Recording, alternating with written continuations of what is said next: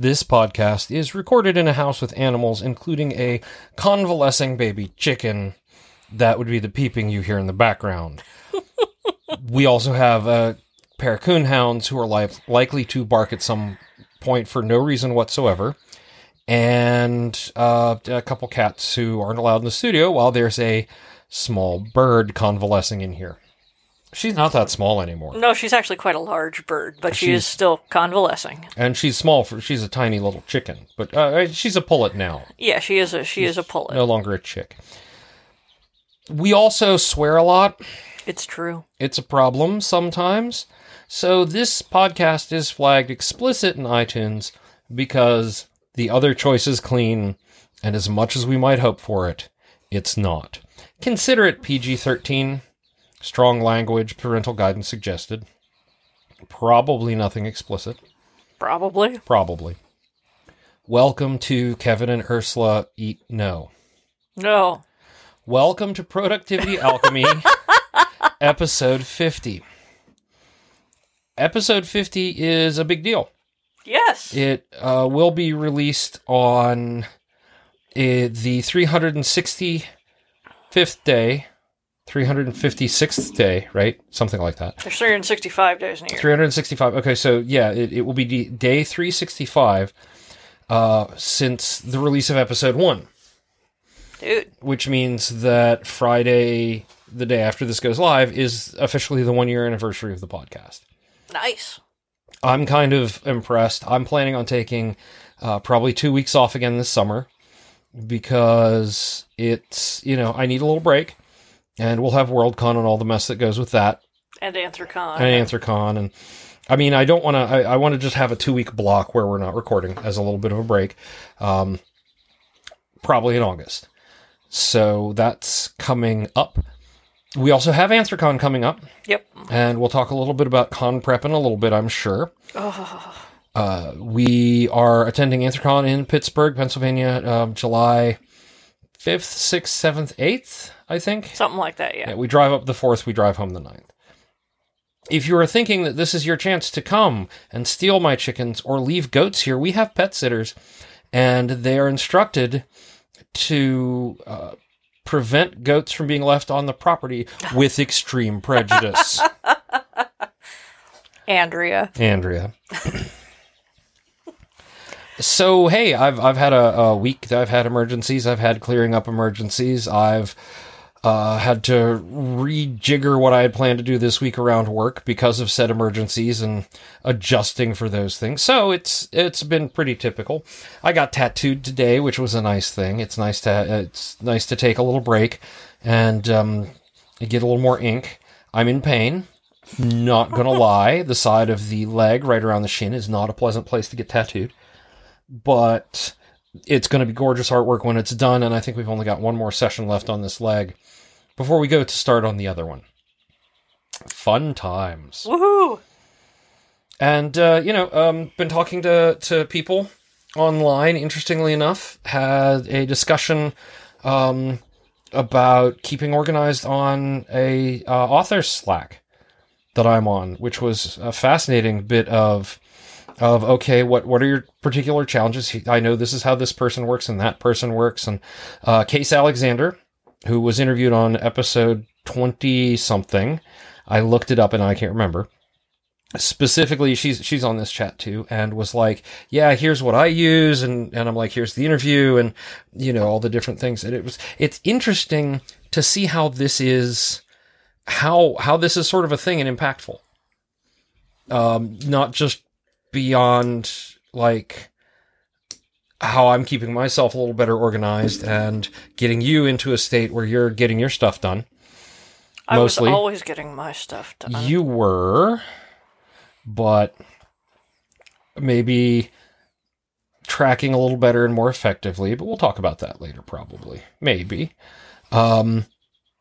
But yeah, so I've been sort of working up to this. It's been a year, and how cool it's been, and how grateful I am to everybody who's listened and shared and told their friends about it. It's been just a great year. So let's talk to our Wombat Test Subject, author and illustrator Ursula Vernon. Oh, yes. Good Lord, did somebody ask you to introduce me because I have no idea who your Wombat Test Subject is? No, I just felt it'd been a while. Oh, okay. It's fine. I don't expect anyone to know who I am. This week we had a house guest, and who needed to get out to a convention in Charlotte. It was Sean McGuire, who the interview was with last week. Lovely person, glad to have them around, but having a house guest is always a lot of frantic. Stressful, yeah. Running back and forth, and it's one of the things that I do not begrudge, but I will acknowledge it is a stressor. The oddest thing was that, a lot of my work got shunted or did not get done, or a lot got done this weekend. Right. And one thing is, I want to say it was Tuesday, my brain was not firing. It was like a super scattered day. Was wandering, I would pick something up. Remember, I had to go to the bathroom, make it about 10 feet, put thing down, pick up other thing, forget what I was doing. And normally when I have to go to the bathroom, I'm suddenly very focused. Yeah, it's not something you normally forget about. Yes, so it was, even for me, this was extremely flaky. I was, reciting my schedule more or less out loud because I could not remember it in my head. I'm like, and this made me think, okay, this is even for me, this is excessive. It is.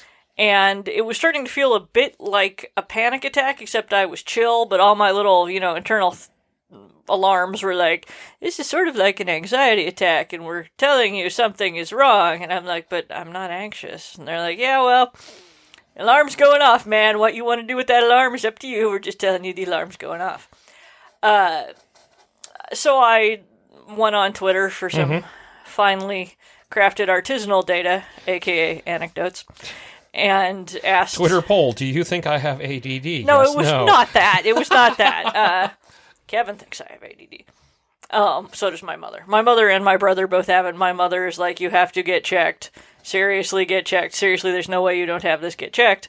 And my mother is enough of a sort of hypochondriac by proxy that if she tells me I may have a thing, I will suddenly get the urge to go alphabetize my toenails. Yeah. Or anything else. This is the psychology of, growing up with people and not rooted in rationality, but wow, I can totally alphabetize my toenails. I'm sure you can. Alphabetize your toenails. So, I have been largely resistant to this, but yesterday I'm like, okay, this is getting wild. So I'm like, is there such a thing as like an ADD attack the way there's an anxiety attack? Because anxiety, I understand. And my various Twitter peeps, thank you all who weighed in, were saying that there are certainly very bad brain days with that, and it can be related to all kinds of things, but it ranged from, well, there's not attacks per se, I just think of it as having a bad brain day, and people going, yes, fuck yes, it's a thing, it's totally a thing. Oh, yeah. And a number of other people going, even if it's not ADD, have you considered perimenopause, which apparently is a perimenopause. Premenopausal thing. Yeah, and I am 41, so it's certainly possible, which has some of the same symptoms of, am I losing my mind? I can't keep track of anything kind of thing. Yeah. So it was sufficiently out there that even though I have resisted either diagnosing myself or seeking a formal diagnosis, it was sufficient that I'm like, maybe I should go check and see if I can get an appointment somewhere. But our current insurance is so bad, it'll probably be like 2 years before I've managed to get that. So I'm going to, try some tricks with caffeine. We'll figure it out, yeah. But one of the things that did make me feel less scattered was I sat down and made a to-do list. Not of things to get done that day, but of all the projects that I am working on and which I owe people. And honestly, once it was written down, frequently to-do lists you look at and you're like, oh my god, this is a terrifying wall obligations. I need to go curl in fetal position. This one was nice because I looked at it and was like, okay, this is not that excessive. It's not as bad as my brain wants me to believe it is. Yes. And I was like, okay, this is all entirely doable. A couple of them are just, sit down for 20 minutes and you'll have it done kind of things. Getting the martyrdoms for the Hidden Almanac, for example. Right. Okay. Doable. And so that was nice. And I suspect part of what set it off is that my agent was like, hey, here's an opportunity. You kind of need... Can you write a novella based on this short other story? Yeah. And it had gone from, we have some people interested, you should consider writing a novella, to now would be a really good time to write a novella. And I'm like, oh, okay, yeah. But suddenly thou shalt write a novella. And I'm like, whoa, okay. So, and my brain was like, now you owe 10,000 pieces of writing to everyone on Earth. So, brains are liars who do not have your best interest at heart. Anyway. No, but you get that list in front of you, and you can look at it and say, see, this is all. Right? Right. You haven't broken it down into small tasks, so it looks huge and unconquerable, which is a problem I sometimes have. Is I'll be like, I'll put a thing down, and I'll be like, okay, let me fill in some of the steps.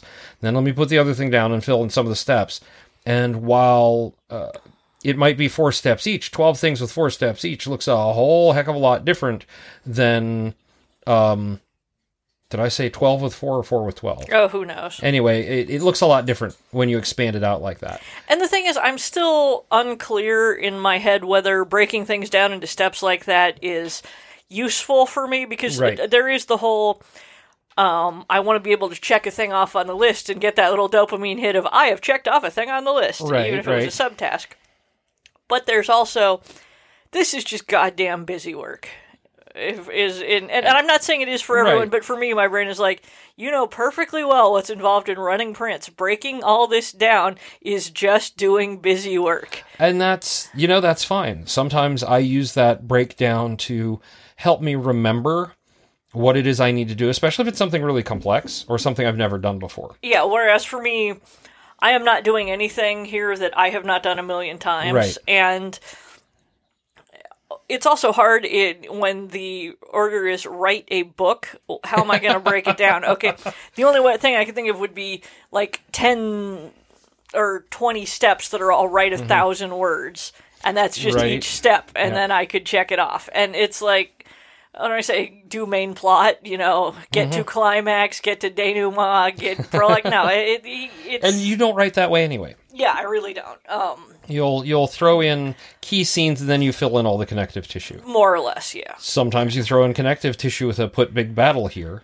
Yes. In fact, my agent had a novella that she's reading that she's supposed to be sending out, and she was like, this was so... It was very sweet. She was like, this was so engrossing, and I was so caught up in the world that when I got to the point where you'd just written, stuff goes here, I started laughing out loud.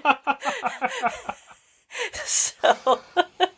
Right. Yeah. So it's been a fairly high stress week or so, and I have had kind of unhelpful brain weather. Right. And it's not that it's like, there are terrible storms in Ursula's brain. It's more that the fog has rolled in and somebody needs to go kick the lighthouse keeper awake because it's starting to worry we're going to beach somewhere. Right, exactly. Anyway, and these are things that happen, and I am certainly guilty is not the right term, but it's the only one that's coming to mind right now of having bad brain days. Yeah, and speaking of guilt, that is actually someone who has certainly not given me permission to talk about their diagnosis in public, so I will not name any names, but who is in a related field to mine and very well respected, was like, just go get the formal diagnosis. There's 2 things. First of all, it will convince you that this is not a moral failing of yours. Okay, yeah. And that's important in this at least in the American society. Yeah, because it's the fact that I am occasionally a total space cadet feels like a moral failing sometimes. Right, yeah. And the other thing is that, honestly, it helps that I am in a field where I can get away with being a space cadet. I make my deadlines very well, and everything else is chalked up to, artists are all flakes, so I am in a field where if you're talking to me and suddenly I'm like, I'm sorry, I have missed the last 5 minutes, there's a bird over there. Mm-hmm. Everyone is like, oh, that's Ursula. Yes. And the other thing they said was, you are clearly a shoo-in for a formal diagnosis. And I'm like, oh, great. Even my friends on the internet can tell that. And I am largely, again, because of my mother's tendency to discover exciting diseases and then believe she has them, or that I have them, even more likely. I am so reluctant to diagnose myself, armchair psychologist. It's like, she's been telling me that since she has OCD, my brother has OCD, surely I must have OCD. I'm like, nope, don't got it. No, not really. And she's like, but you meet your deadlines. I'm like, that's professionalism. It's not OCD. Right. Yes, there's burning anxiety in there so I don't die in a ditch next to Walmart. Mm-hmm. Honestly, we could have a drinking game with this show related to how many times does Ursula express her fear of dying in a ditch next to Walmart. And I was going to say, I know I have some borderline obsessive-compulsive tendencies. Yes. Like, I am neurotic about making sure the dishwasher is loaded just right. If it's not loaded right, I will lose my mind. The dishwasher has become like a load-bearing neurosis for you. Yes, it kind of has. Because you can let a lot of other stuff go as long as you've got the spoons in the right order. Yes. And that's fine. I think everybody should have a harmless load-bearing neurosis. A friend of mine will get one of those big boxes of Skittles. Yeah. That are the mixed rainbow nerds. Oh, yes. That's the huge box and they're all together. And we'll sit there and we'll sort them all and bag them up by color. This is a completely harmless load-bearing neurosis. Right. That de-stresses them and brings them joy, so more power to them. I wouldn't say it brings me joy, but it's like the dishwasher is an area of my life I can have complete control over. Yeah. And if I let it slide a little bit, or I'm wedging things in just not quite perfect in order to get the dishes done. Yeah. It's not that big a deal because I think I've got a really keen understanding about how we're not perfect, and it won't be perfect all the time, but perfect is the enemy of done, as I've said multiple times, both on this show and to my coworkers, and possibly screamed at perfectionists who are like, well, I was almost done, but then I had to scrap another thing, and oh my god.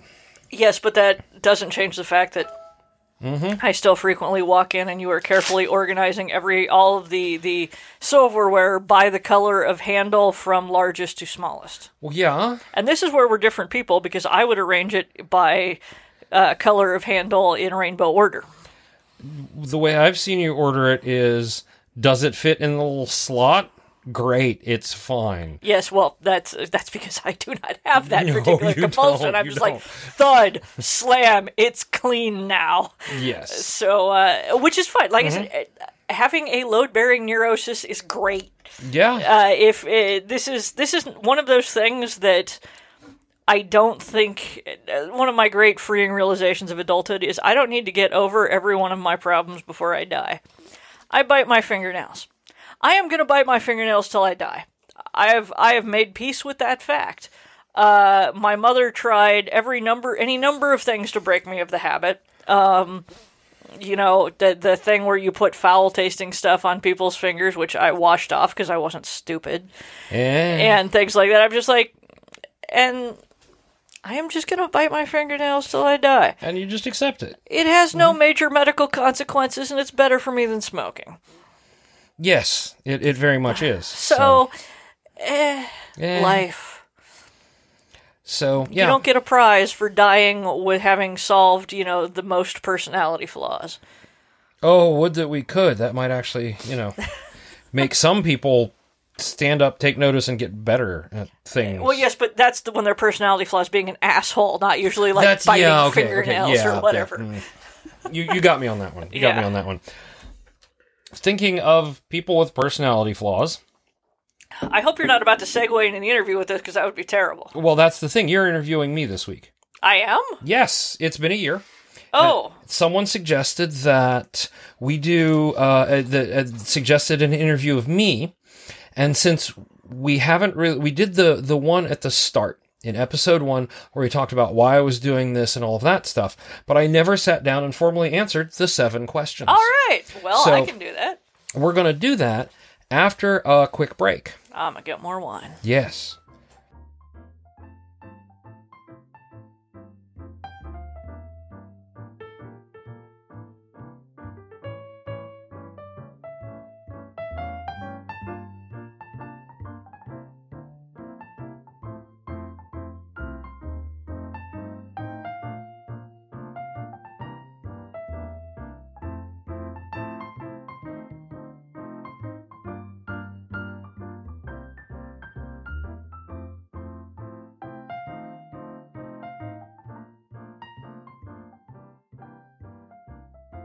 And we are back. Well, I'm here on Productivity Alchemy, about to interview our special guest of the day, Kevin Sonney. Ha ha ha, the power is mine now. All right. Now I'm terrified. I mean, surprisingly, I ask all other people these questions, but I've never actually sat down and thought through my specific answers. So it's kind of interesting because I'm feeling a little nervous about it. So I'm here today with noted podcaster and host of Productivity Alchemy, Mr. Sonney. Yes. Please introduce yourself and tell us a little bit about what you do. So, as I'm sure many of you know, my name is Kevin Sonney. I am an IT person. I'm a podcaster. I raise chickens. And I am the straight man often to Ursula Vernon. But my primary... The Laurel to my Hardy. There you go. Or maybe it's the Hardy to my Laurel. It's been too long since I watched those. The serious to your silly. Eric Idle described it as the white face and the red nose in comedy teams. Ah, yes. Right. In The Long Road to Mars, which was sort of a sci-fi take on the vaudeville road, where Mars was like the big vaudeville stage doing shows all over the solar system. Anyway, in my day job, I am a system administrator for a small company. I am responsible for all of our servers, from implementation to decommissioning to setting up special authentication things for our customers to making sure everything gets patched. So there's there's some reactionary and there has to be some proactive work done, because if I let it all be just what is the customer request today, what is the customer request today, we won't make any forward progress. And I'm already cleaning up, a couple pieces of technical debt from my predecessors. And so it's much more of a balance between what needs to be done to address immediate concerns and what needs to be done to make sure that we don't have these concerns again in the future, or more importantly, looking ahead at when we've got 100 customers versus the number we have now, or 10 times that. How are we going to continue to manage this growing environment?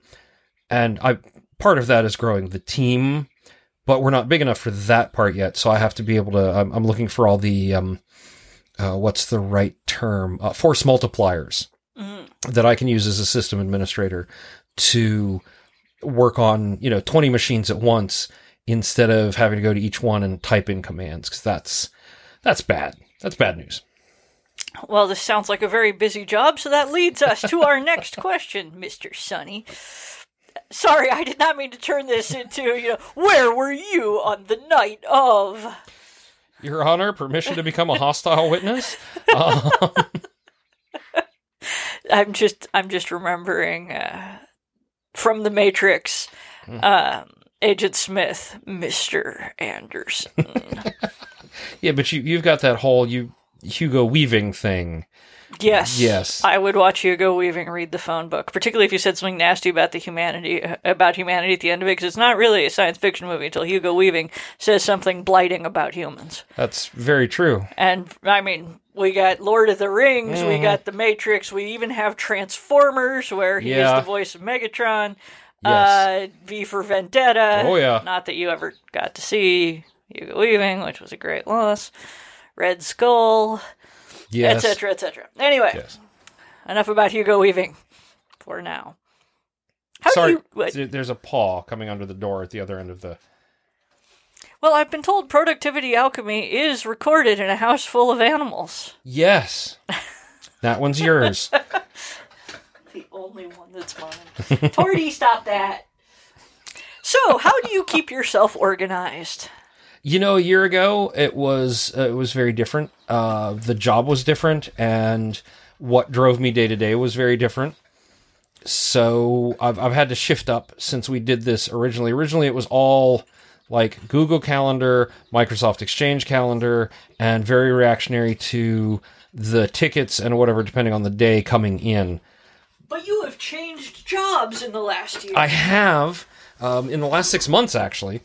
So one of the first things is that at work, everything is Google, which is great because that means I can keep my schedule in a Google Calendar, subscribe it to my personal, subscribe my personal to my professional. Everything's cool. And I've got basically, no matter what machine I'm looking at, I have just my schedule, period. No embellishments, no weird hooks or any of that. I can find out what I'm doing. And it's really kind of light because I don't have 3 meetings a day about Project X or whatever. I have the Scrum. I have any customer calls that may or may not come up, which is maybe 2 a week on a busy week. And the rest of it's sort of like blocking out time. On the personal side, I'm blocking out things like, I had a tattoo appointment earlier today. I have interviews coming up with other people. Those go through the calendar. And it's been nice to have a unified place and not have to check 2 or figure out weird sync things in order to be able to view it all at once. I know you spent a lot of time and geek energy trying to figure out ways to sync things together at your old job. Mm-hmm. And I think you do less of that now. It's all because I use Google for personal and I use Google for the professional. I don't do it anymore. It just works. I just gave, that's one of the glorious things about Google is if you've got 2 things on the Google platform, you can just say, or 2 accounts on the platform, you can just say, hey, this one's allowed to access that stuff and that one's allowed to access this stuff, and it's done. It's like magic. I have a completely unrelated question. Yes. Is your chicken hungry or something? No, she does this at night. Okay. She just chatters. She has food. She had mealworms. She has fresh water. You just have a talkative chicken. She's talkative, yes. Okay. Mm-hmm. Sorry, the chicken is looking at me and chirping, and it's I'm not going to lie, a little unsettling. Yeah. Yeah. When you're trying to record... Oh, yeah. Last night, I was trying to record Hidden Almanac, and she was, I guess, trying to get comfortable for bed, and there was loud chirping, and there was banging, and there was thumping, and then eventually, there was snoring. His chicken snores. It's a thing, yeah. Kind of adorable. Yeah. So, anyway, the other things, I have my phone, Android phone, which links to all my Google stuff. Email is where I've made a big change in the last couple months. I started using 2 tools called Active Inbox and SaneBox, which I've talked about in the past, that are basically, one is filtering my mail and kind of pre-sorting it for me. So this is a later thing. This is a thing that stays in the inbox, and this is something that goes in just a news file. So, all the newsletters and mailing list updates I get, they go in news. Anything that isn't relative or requiring my attention when I log on to email goes into the later folder. Again, that's it's like receipts. It's like the notice that, hey, a new episode of Into the Badlands is available to watch on Amazon. Yes, right? Yes. Lord knows I get a lot of that. It's like, it's not that this is spam and I never want to see it again, but I don't need this right now. Right. And so it does a really good job of doing that for me without me having to sit down and write a whole bunch of rules, which was one of the problems I had previously, is I had something like 100 different rules, filters in Google just to maintain sorting that stuff. And SaneBox, for the fee, just sort of swept it away. This sounds like it may be a system that is valuable to you. It is. Which leads us to the next question. Okay. What systems and or habits are valuable to you? So, one other thing that I'm doing now that I wasn't doing before is I'm writing in a planner. I have a tool planner. Tool! I'm experimenting with their calendars as they go. So I'm using the home pages now, and then I've got a 12-month academic, a real sort of planner page. First time they've ever done it. It's glorious. That I'm going to start using July 1st. So, and just being able to write down my to-do list and check it off, really handy. But habits and systems, right? Uh-huh. So one of the other things I use to help with that is Habitica. Yes. There's a tool and a system that's sort of like my reminder of, did I do everything I need to do today? Because there's a bunch of stuff I don't want to write in my notebook. Did I collect eggs every day? Did I feed the chickens? Did I feed the dogs? But keep talking. I'll go deal with the cat. Yeah. Cordy, what the hell did you do? She's grabbed hold of the curtain and pulled it through underneath and around the door. Yeah. You're a good cat, but you're weird. She really is. So the big value to Habitica is that I don't have to maintain a list of what I need to do every day. I have something there to kind of hold me accountable. And it's fun because I've got my pets, I've got my mounts, I've got my little plague doctor outfit now. And I really enjoy just like at the end of the day going through and saying, all right, I had scrum today. I fed the dogs. I gave Ernie's pills. I took my pills. If I were trying to do that every day on a written calendar, it would just be terrible. Yes. And so it's doing what it's supposed to do, and that's build better habits and better practices. And I don't know if I'll ever give it up in favor of something else, because I've tried other tools and they're not suited to that. They're much more in a project-y kind of phase. I do keep other to-do lists. I have my list in my planner of the things I need to accomplish this week, or things for work that are pending. So I'll have, hey, I've got a single sign-on implementation call with this customer. That'll be on that list. Versus trying to keep it all in Habitica, which isn't necessarily suited to being just a generic to-do list. That's right. One of the things that it's not really designed around. You can do it that way, but it's not. It's much more around the habits and the repeating and the daily stuff, which is fine. Oh, great. Yeah. I'm a firm believer in use the tool that's right for the job. So there's that. And then with SaneBox and Active Inbox to help keep my email basically under control so that I don't lose track of things, so that I don't have a whole bunch of clutter in my inbox of stuff that I'm just like, click, click, click, archive, mark read.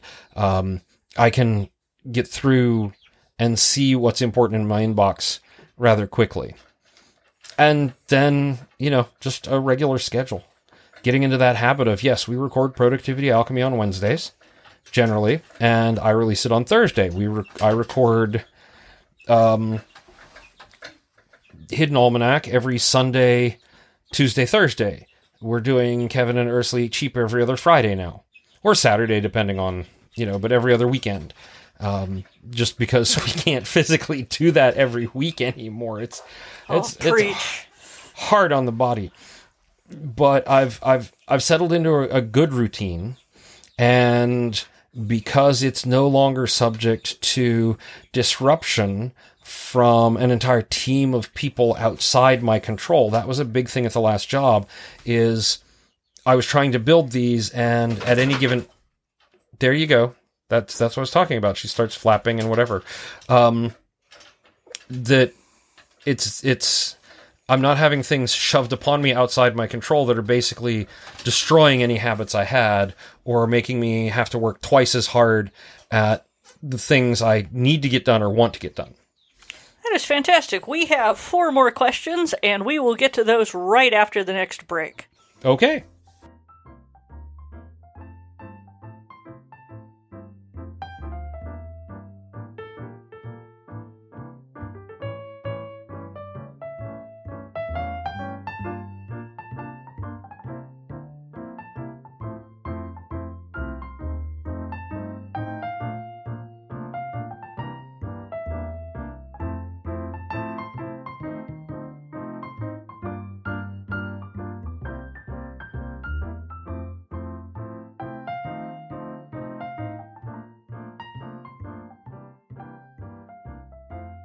We're back.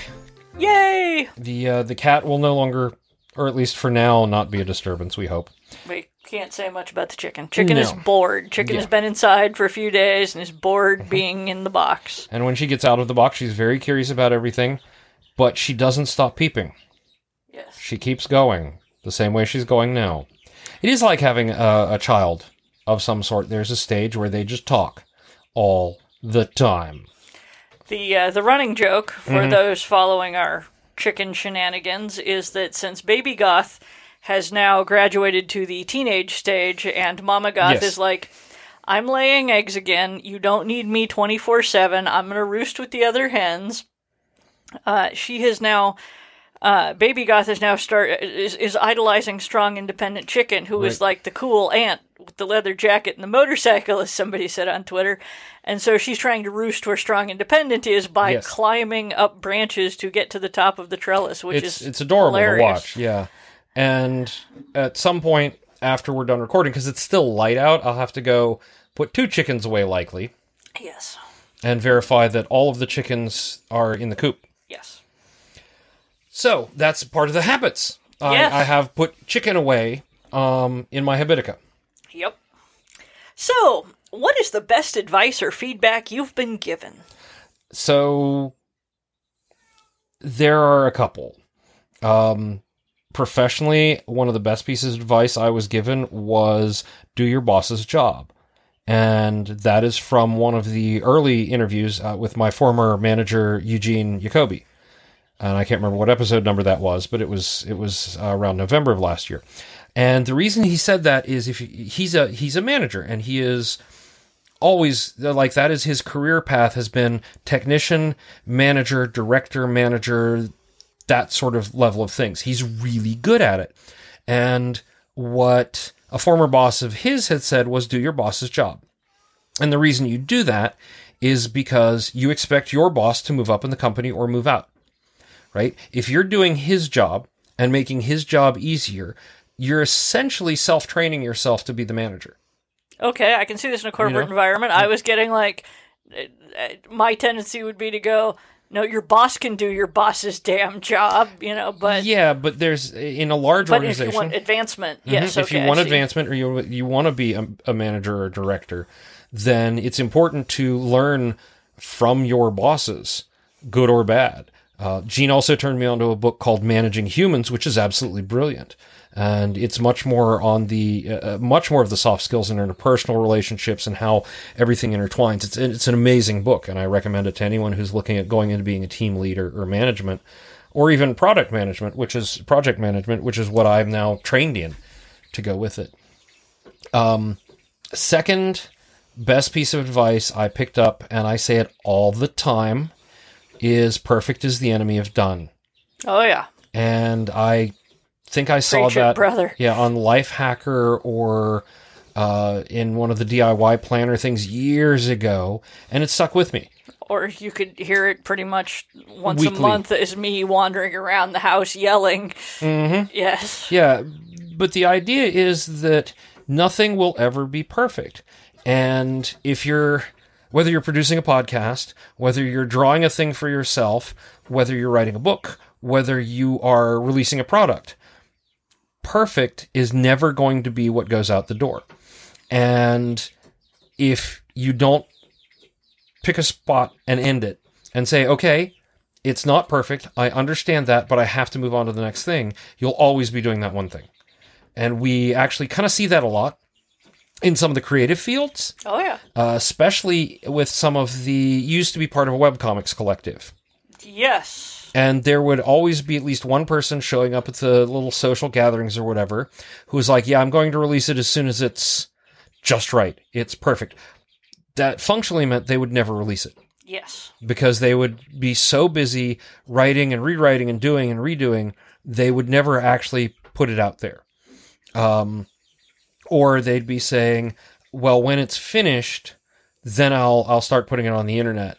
And I always wanted to scream at those people, because if you're waiting to finish it before you put it on the internet, but you're trying to generate interest and help and whatever, you're never going to do it, because you don't have anything to show people. Show don't tell is a huge rule in anything involving comics, books, graphics, A rule which occasionally I wish to boot out the window, but yeah. I sometimes elegantly shown is or elegantly told is better than shown, but novels are a little different. Yeah, novels are a little different, but if you're telling something and it's a dramatic presentation and it's not on the radio or a podcast, then you're going to bore your audience.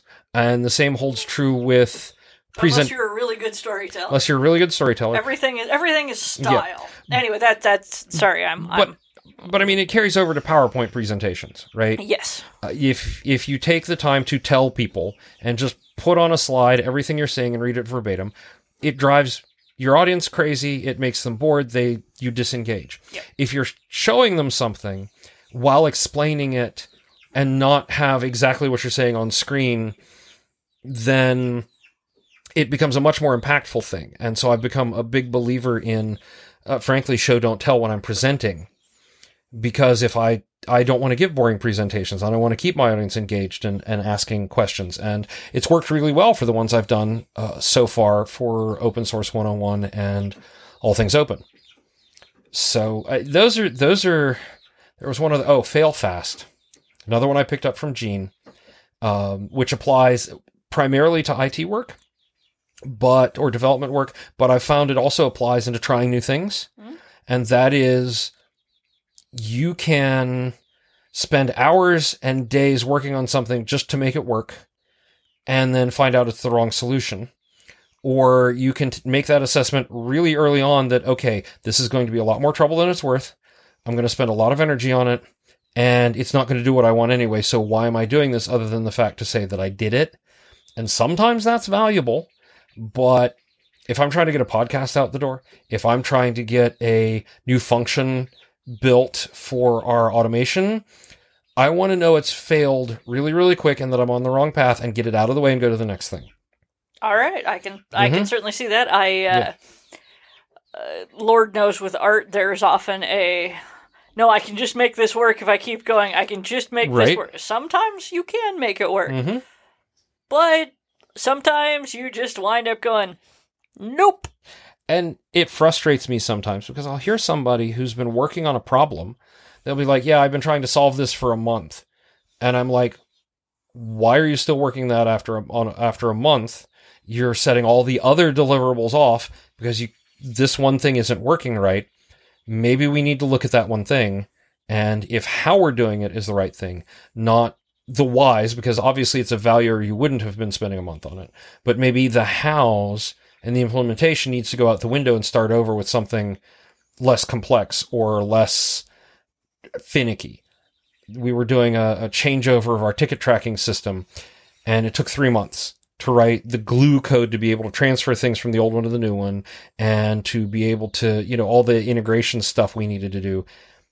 And I was about to say, have we paid for a year? Because if we haven't paid for a year, let's go to a different solution, because obviously this is taking up way too much of our time.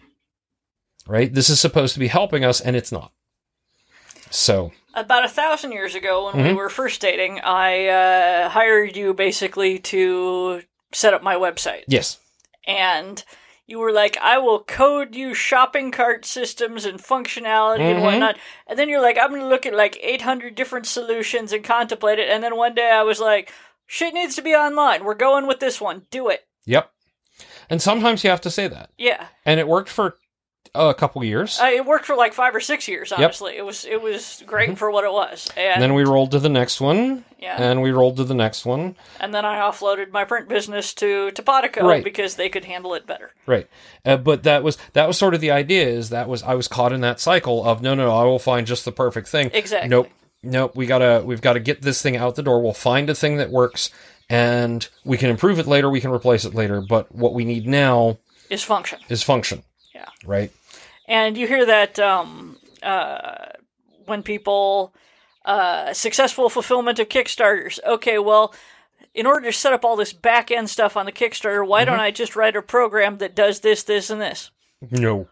Or you could send 10% to the people who already wrote the program and are like, we'll do it all for you for 10%. Mm-hmm. And as my buddy Jeff, who did the So Full of Kickstarter, he's like, when I first did one, I was like, 10%, that's tons of money. Now I would write the check so fast my hand would catch fire. Yeah, there's a reason BackerKit is so popular. Yeah. Is that it makes sending out the polls and working up the deliverables, and it's got all the nice export functions based on level, and you know, there's still some things that need to be done after you get it, but it's much, much easier than trying to do it all yourself. Yeah. So much easier. All right, well, we're going off on a tangent. Any other advice or feedback you've been given you want to share with the internet? Well... You can say no. I mean... One of the things about this podcast is I wanted to see something like this, so I made it. Don't be afraid to take a chance on something you want to see made, or you want to see done, or something you're passionate about. You're going to fail. Not going to lie. You're going to fail. You're going to mess up. There are going to be missteps. Howard Taylor says failure isn't an option, it's mandatory. We get to that. Yeah. But if you don't fail and learn, then you will never move forward. You know, there's the old thing about 2 steps forward, 1 step back. Occasionally in IT, it's 1 step forward, 2 steps back. But, and that's important because, yes, you can get those 2 steps forward. Oh, you messed up. You have to go back a step. Hey, you're still a step ahead of where you were. Yep. But if you keep saying, oh, I really ought to do this, I ought to do this, then you're never going to do it. Just to paraphrase, yeah, it's the dog trying to get to the cats. Shia LaBeouf in the one video, just do it. Do it. You can do it. Oh God, we're quoting Shia LaBeouf. Who was quoting Nike for God's sake? But okay, as long as he was quoting Nike, I would rather. Have you not seen that video? I'll show it to you later. Let me put it this way: given the choice between watching that dude do anything. And do literally anything else with my life. It is amazing the number of things that I can find to do with my life. Including alphabetizing your fingernails. Toenails. Yes, toenails, yes. Toenails, yeah. Mm-hmm. Yeah. All right, so how do you celebrate your successes? And if so, how? Beta question. That's what the arrows there is to put it in there. Okay, you did not make that clear. I should have made that clear. I'm sorry. How do you decide what to start on any given day? So I've got a routine, which helps a lot, and that is after I've sat outside with my chickens and my coffee and maybe poked at Instagram to let my brain sort of warm up in a low-stress way. You know, let's see what Dollskin's been doing, or OTEP, or Butcher Babies, or... These are all bands. These are all bands, yes. I love my metal shows. And I'll take my morning chicken picture, and I'll have my coffee, and they'll have mealworms, and everybody's happy. And so I can get kind of chill. The first thing I do, actually, is I sit down and I see if we have anything that needs to be addressed to fix or make a customer's life better. If there is an issue for a customer, that is absolutely number one, my first priority after I sit down and log on and say good morning. I'm in a customer-driven business. If our customers aren't happy or our customers aren't able to access the website, the service, then anything else I do during the day is bullshit. Because the thing that makes us money, the people who we're there to serve, that all of this is for, is worthless.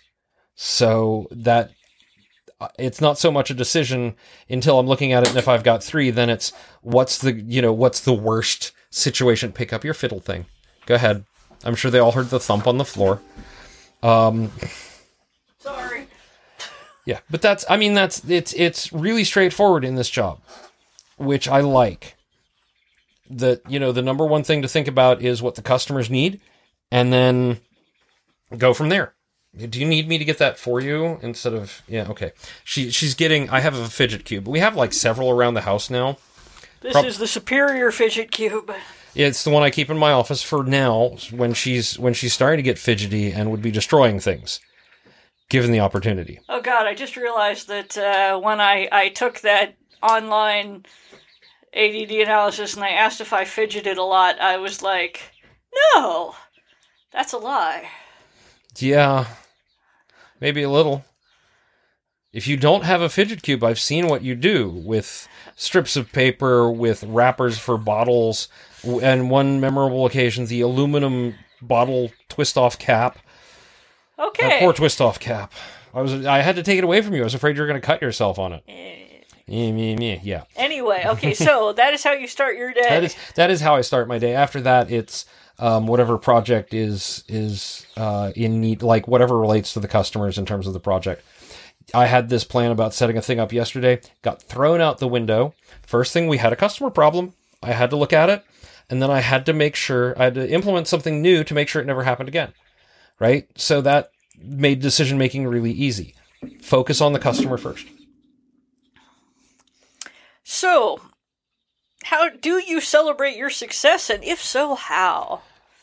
All right, for the little ones, I'm trying to be better, but I might do a yes or a little happy dance or something. You'll hear me yell it up the stairs when something when something does exactly what I want it to do and everything's functioning the way I want it to. I might, the equivalent of a little happy dance, or like the happy dance you do for seeing a new life bird that Tina makes you do. The lifer dance, yes. The lifer dance, yeah. For the big things, I'm maybe not as good at celebrating those as I should be. We're at 50 episodes. This is my celebration, right? Doing another podcast. No, dude, you should go have I don't know, a cheesecake or a... maybe I'll have some whiskey, and that's the thing. I'll have a little whiskey. I'll have a beer sometimes, although beer is much more of a I'm done with the week and want to unwind a little bit thing. Whiskey is much more of it's time to celebrate. Things are done. Yes, you should have a little bit of whiskey then as a goddammit, I did 50 episodes for a year. Yes. I don't have a 50-year-old scotch, and that just sets a bad precedent.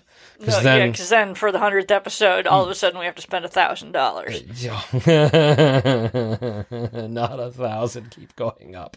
And we're not going to do that.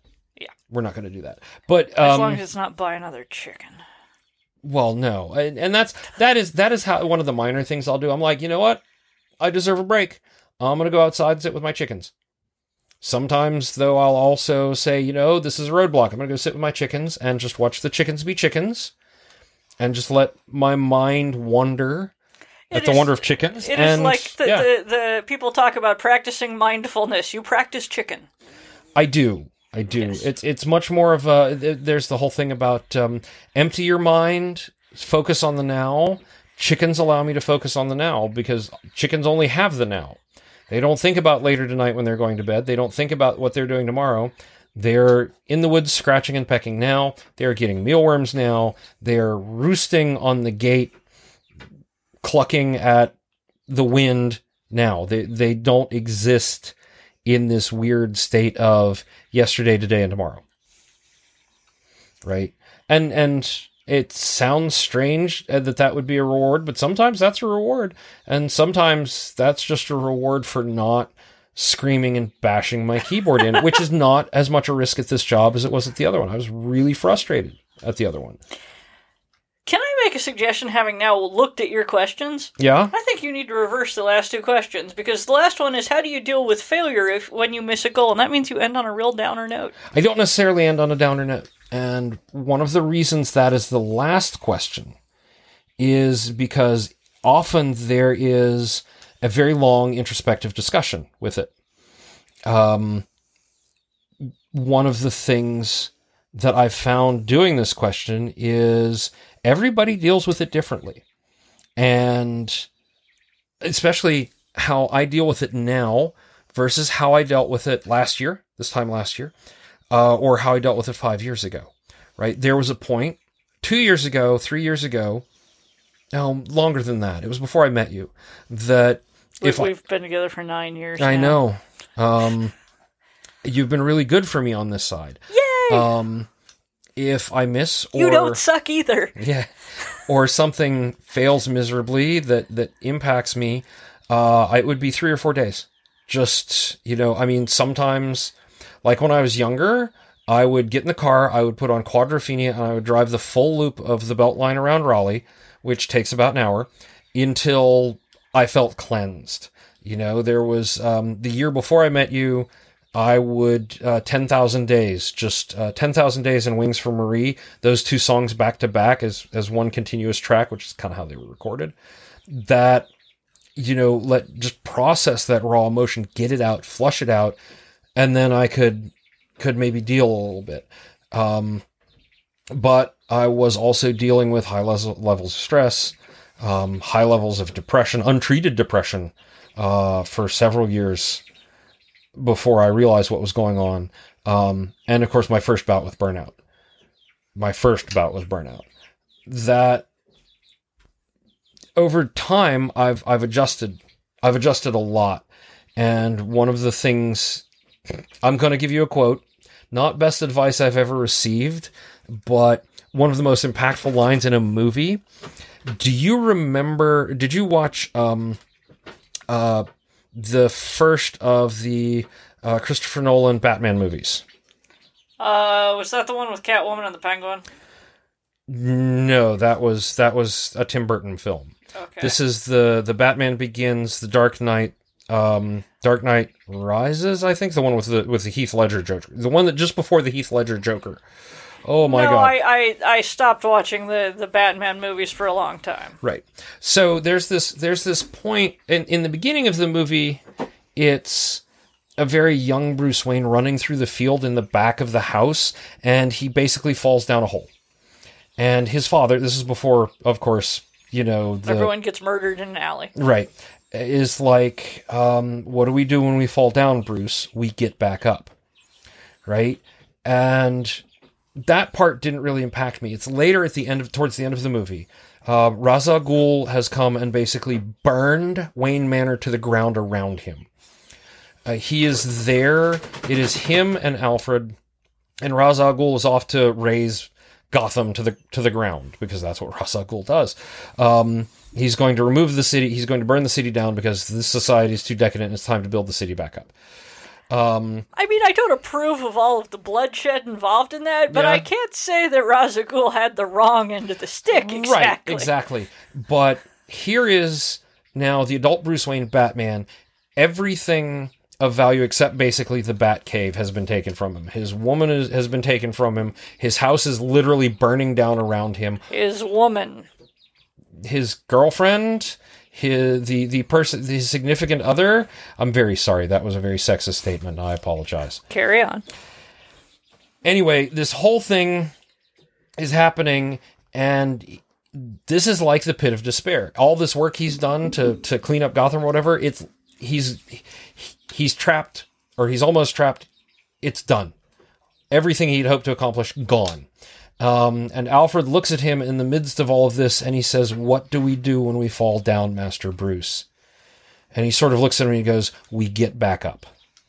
And that impactfulness, one, it called back to when he was a child and memories of his father, blah, blah. But failure is not permanent unless you're dead. If you are not dead, you can still get back up again. It won't be easy. Sometimes it's just like, yeah, okay, that, like I said, fail fast. Okay, that failed, on to the next thing. Sometimes it's hard, right? The whole collapse of my marriage almost destroyed me. First marriage. That it was hard. It tore me to pieces, that, but you got to get back up, right? If I stop there, if I let a failure rule every inch of what I am, where I'm going, whatever, then I might as well just stop there, right?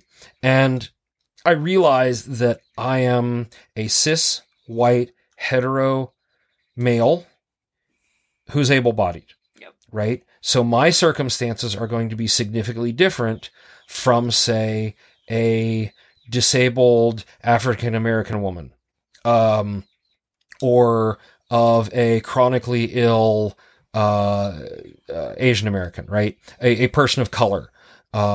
So I have some distinct advantages there. It will be much harder to get back up.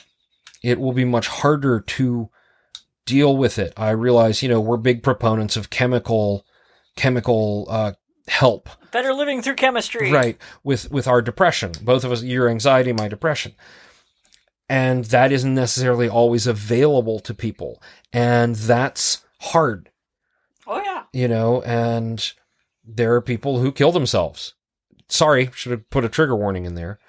But there is no absolute failure. If the failure doesn't kill me, I can get back up. It may not be the same as when I fell down, right? It may be really hard. I might have a failure in making a left turn onto the highway, get T-boned, and become not able-bodied anymore. And that's going to be very difficult to recover from. But it can be done. You can always get up to a certain degree. Yeah, you can get back up. It will never be the same again. But until I am put in the ground or cremated or whatever, my ashes are scattered or whatever, I'm going to keep trying to get up, because I'm not going to let failure be the stopping point. Like Howard says, right, on my coin, I say this all the time, failure is not an option, it is mandatory, it's what you do after. Yes. Right? And the only place where I can't do anything after is if I am dead and gone. So... At least as far as we know. As far as we know. Yes. So I'm just gonna keep fighting. And it's hard. It's not always easy. I have it really easy compared to a lot of people. Leaving aside the broad philosophical right. Comic book hero resilience, what do you do if you fuck up at work? I own up. Absolutely. I fucked up last week. And I got a phone call from my boss like, this was unacceptable. And I'm like, you're absolutely correct. This is unacceptable. Here are the things I am doing to make sure that this never happens again. Here are the steps we can take to make sure that even if it does happen again, there is a fail-safe in place so that if something happens and I can't respond to an outage or an emergency, someone else can. Here's all the places I'm making it right. And that is something else that's really important that a lot of people don't do, is they fuck up, they blame somebody else. Or there's a reason and they don't change it. If I fuck up, I don't want to make that same mistake twice. I'm not going to say I'm not going to, but it's very important as a professional, as a person, to say, yeah, I made a mistake. I failed at this. We're going to fix the immediate concern, and then we're going to look at what can be done to make sure that this immediate concern never happens again. And that last part is the hard one. At my last job, we did a lot of meetings around, well, what can we do to mitigate this or to make sure it never happens again? And there would be a lot of meetings and a lot of talk, and almost nothing would come of it. So for stuff I'm in control of, I am all about taking responsibility and fixing it if I can fix it. I'm not going to say that the day isn't going to come in a professional situation someday where I'm going to make a mistake and they're going to be like, well, it's been great knowing you. Here's a box to put your stuff in. Yeah. Right. I worked in a shop like that very briefly, a very brief contract that two things happened while I was the one that typed commands. They were completely outside of my control, but because I was the one typing so I was the one who executed a command that then set off a chain reaction, I was at fault, right? No matter what I did, there was no way to get around the I was at fault. The boss was a 3 strikes, you're out kind of guy. And I was a contractor, so out I went. Right. And there was a logical chain of events that says I did X because this is how I was trained to do X by this other person. But when I did X, it broke all of this other stuff. And, I didn't have any way to recover it. It was messy. It was a toxic workplace. This is, same company had a network team, an entire network team, like 4 people, who were doing an upgrade. First time didn't go well, they rolled it back. Second time didn't go well, they rolled it back. Third time, didn't go well, but they managed to complete it and get everything in place. And as soon as that was done, he fired the entire team. Because the previous two hadn't gone well? Because even the third one, while it succeeded in the end, did not go well. And there was an extended outage. Because, if he did not tolerate failure or mistakes and had a very strict, okay, if you can't do the job right the first time, that's a strike. If you can't do the job right 3 times, you're out. That seems like a good way to get a lot of very unhappy people. It was not a happy workplace. Yeah. It was not. It was, you could tell culturally they had issues. Well, you have to allow for failure. Right. If you accept that failure is an inevitability, you have to allow for the possibility. And that was just that one team. There were other teams and other cultural problems that compounded it, but I don't like working for somebody who has an unrealistic expectation that everything will go right all of the time. And if it doesn't go right, then obviously you're not the right person for the job. Yeah. Well, that is all 7 of our questions. Yep. And I would just like the internet to acknowledge how amazingly good I did at not embarking on my Bruce Wayne is wrong with all that is superheroes, and here's why. Thank you for coming to my TED Talk. No, I'm not. At no point will I defend Batman as being non-problematic. But no, it is great that you took that from that, and that is why I did not immediately embark on my TED Talk. Yes. No. Batman sucks! All right, we'll be back after those thoughts.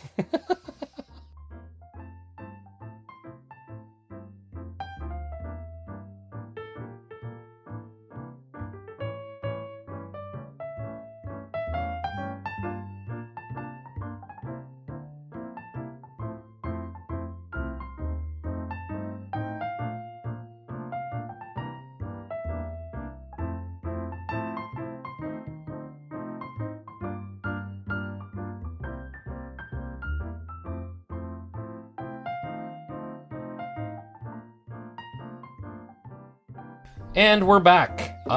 It's weird to be the one answering the questions and not asking. Yes.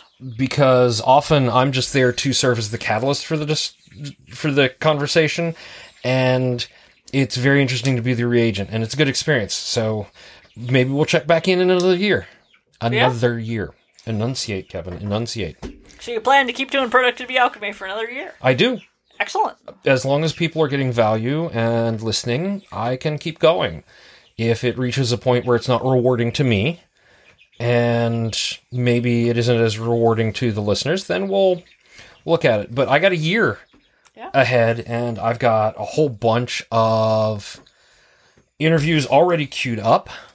So we've got Howard Taylor coming up, Sandra Taylor, his wife, who is absolutely brilliant. I have a...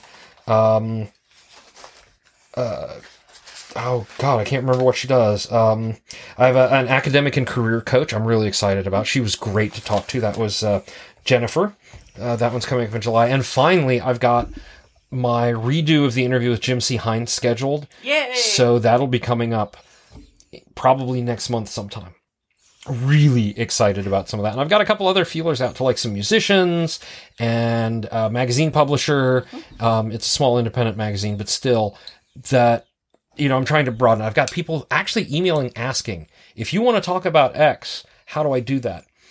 And so I'll share my Doodle link. That was a tool I didn't talk about is the scheduling tool Doodle, which lets people look and say, oh, there are these blocks out. Here's an open spot where I can ask for a meeting. I think you talked about that a week or two ago. Yeah, I did. But it's indispensable for something like this. Yes. So you should get Michael Damian Thomas or Lynn Damian Thomas even better. She's the archivist. Right. And that's a fascinating thing. And I talked to Davey. I can't remember Davey's last name now. But our friend who has been a librarian, a children's librarian, and who's transitioning to be a full-time artist. He's reached that point in his art career where he can give up his day job because he's not making as much money at it's like a break even now. If he quits his day job, he doesn't lose money. But if he keeps his day job, there's a good chance he's not going to be able to make as much money. And a buddy of mine just contacted me who just quit her day job. Right. And basically, she, like me at the time, clung to her day job for a very long time because security is a thing that, you know, and I love security. I am in a terrible field for how much I love financial security. It's just that I honestly, I think it's my sleep schedule that keeps me away from it. And she actually contacted me the other day and said, I am suddenly a freelancer for the first time in my life. How do you schedule your day? Because she's like, I'm without the outside schedule, I'm a little lost. And I told her what my day entails. And she's like, for as much as you get done, that seems really leisurely. And the only explanation that I can offer is that I am much like a greyhound. I work very hard for 5 minutes and then I sleep for 10 hours, but I can cover a lot of ground in that 5 minutes. And one of the discussions I was having with the one Slack I'm on was a person saying, you know, I have this big project that I keep having to put back because I have other paying gigs and other things going on. How do I keep this? How does everybody keep themselves organized? And, you know, I virtually cracked my knuckles and say, okay, here's what I know and how different people do it. And Case talked about her passion planner. And the big thing that kept coming up is these are all mostly women. I'm in the minority on this chat of being a guy. And it was that, yes, but you don't have children. You don't have small children. You don't have this and that. And I'm like, you know, it's really difficult. And maybe you should talk to this person or that person because they're in a similar situation. And again, it's a really hard transition when you take that structure away. One of the early lessons I had to learn working from home was structure. Oh, yeah. Because there's no driving into the office and driving home to put bookends on it. It's very easily to become, I'm always at work. Without the, as you know, when the coffee shop went away for a while, I suddenly started feeling unemployed. Right. Because I had a thing. I got up, I went to the coffee shop, you know, I got up, I did stuff, and then when I was at the coffee shop, I was at work for like 3 hours. Yep. And I realized a 3-hour workday is like, oh yeah, I wish I could get that gig. Well, okay, yeah, but I could write a lot in that 3 hours. Oh, yeah. And then come home, take a nap. After dinner, I go do art stuff kind of thing. Right. Or answer emails or whatever. Yeah. But the primary focus of your quote-unquote office hours was, this is when I write. This is when I make my word count. This is when you make your word count. And so when the coffee shop is done, there's actually forward progress being made. Yeah, they were painting it today as I drove by. Yeah. Then you'll be able to start, you'll readjust to that structure. Yeah. And one of the challenges is, I'm like, you know, time boxing does help a lot of people. And I can't really do that because, I get interrupted by the kids, that and the other. And I'm like, here are other people who are work from home, who are also parents, who are doing this, who have to set office hours and be very strict about it. But it doesn't work for everybody. Like Case, I was like, do you use any electronic stuff? Have you heard of Habitica? I wasn't aimed at Case, but Case was like, electronic just doesn't work for me. And I'm well aware of that. Right? Yeah, whereas in physical paper, I can keep up with for about 6 weeks, and then I'm like, or my iPad is always with me. Exactly. Yeah. Whereas now Shannon and I are carrying around a paper planner whenever we're leaving, like, for something more than just and I think she probably takes hers on errand runs. I don't necessarily.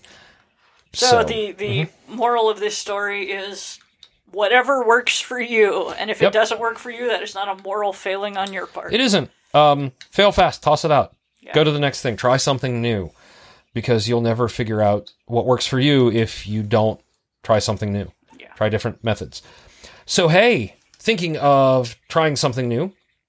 Oh, God. If you haven't listened before, you can claim badges. We support Mozilla Open Badges here at Productivity Alchemy. You can enter the code I'm about to give you on the webpage, and you will get a nice image that says you listened to this episode, and it actually contains metadata because it follows the Open Badges standard, so that you can share it or put it on other badge sites saying, hey, look, here's this cool badge I got for listening to this podcast. This week's code is 365-50. 365 days, 50 episodes. I'll come up with a celebratory image. The image does not always match the little caption. I'm having a lot of fun with that. I'm getting all of the images from nounproject.com. I am paying for them so that I have the right to use them and all of that stuff, which is another great resource that if you're doing anything that needs icons or graphics or just, a different way of representing something in that sort of basic form, it's a great resource. Fantastic resource, and I don't mind supporting them at all. So that's it for this week. You can help us out to pay for badges, to pay for meds, recording equipment, meds, bad food for KUEC, because all of our podcasts are basically supported by the Red Wombat Studio Patreon. Meds. Patreon.com/Ursula V. Yeah, our pill expenses has gone up because of the change of insurance. By my calculations, our pill expense is now in the vicinity of $900 a month. Yeah. Yeah. Because our the new insurance company doesn't want to pay for jack. But they will graciously allow you to put those meds against your deductible. Yes, now that I'm changing one of my meds to one that they will at least let me put against my deductible. Is the last one they were just like, yeah, you can't buy that. I'm like, I can buy it. They're like, great, but you can't deduct it. You can't put it on your deductible, and we're not paying. And I'm like, well, that blows. Yeah. So we're trying a different one, and I'm like, this is on their list of things they recommend trying instead. And then they're like, yeah, we're not paying for this one, but we'll let it count against your deductible. And I'm like, really, guys? I could spend an hour talking about how healthcare in America is fucked. I don't think anyone who's in America and listening right now doesn't agree with me. Or know that, or know that. So we don't have to... We don't have to go on that tangent. But anyway, the Patreon, Ursula V. Yes, patreon.com/Ursula V. I'm also fueled by coffee. True. I have a coffee page, ko-fi.com/KSONNEY. It's all linked at the Productivity Alchemy website, productivityalchemy.com. You can buy me a coffee. And there is also, if you don't feel like doing any of those, there's just a donation form that goes straight to PayPal. So if you don't feel like going through a third party or something like that, I mean, you still kind of do with any credit card processing, but the option is there. I added that recently to match, because Hidden Almanac had it. Is she asleep? Is the chicken asleep and snoring again? This is adorable. I think your chicken is snoring. Yeah, she does that. So... Anyway, folks, I need to get out of this studio and go master this somewhere where there isn't a snoring chicken, because I don't want to keep her up too much later. And we will see you all next week while the cat tries to break into the studio. Folks, stay productive. Wayne Enterprises has enough money that it could cure homelessness, poverty, medical issues. It could provide support systems for every single poor person in Gotham. It could reduce crime by unbelievable amounts, but instead Bruce Wayne rejects all of that just so he can be a masked vigilante LARPer. Everybody else in Arkham Asylum is excused by reason of mental health issues, but Bruce Wayne is a monster. He's the real villain of the Batman franchise. I can kind of see that. Do you feel better now that you've gotten that out of your system? A little, yes. Okay, then.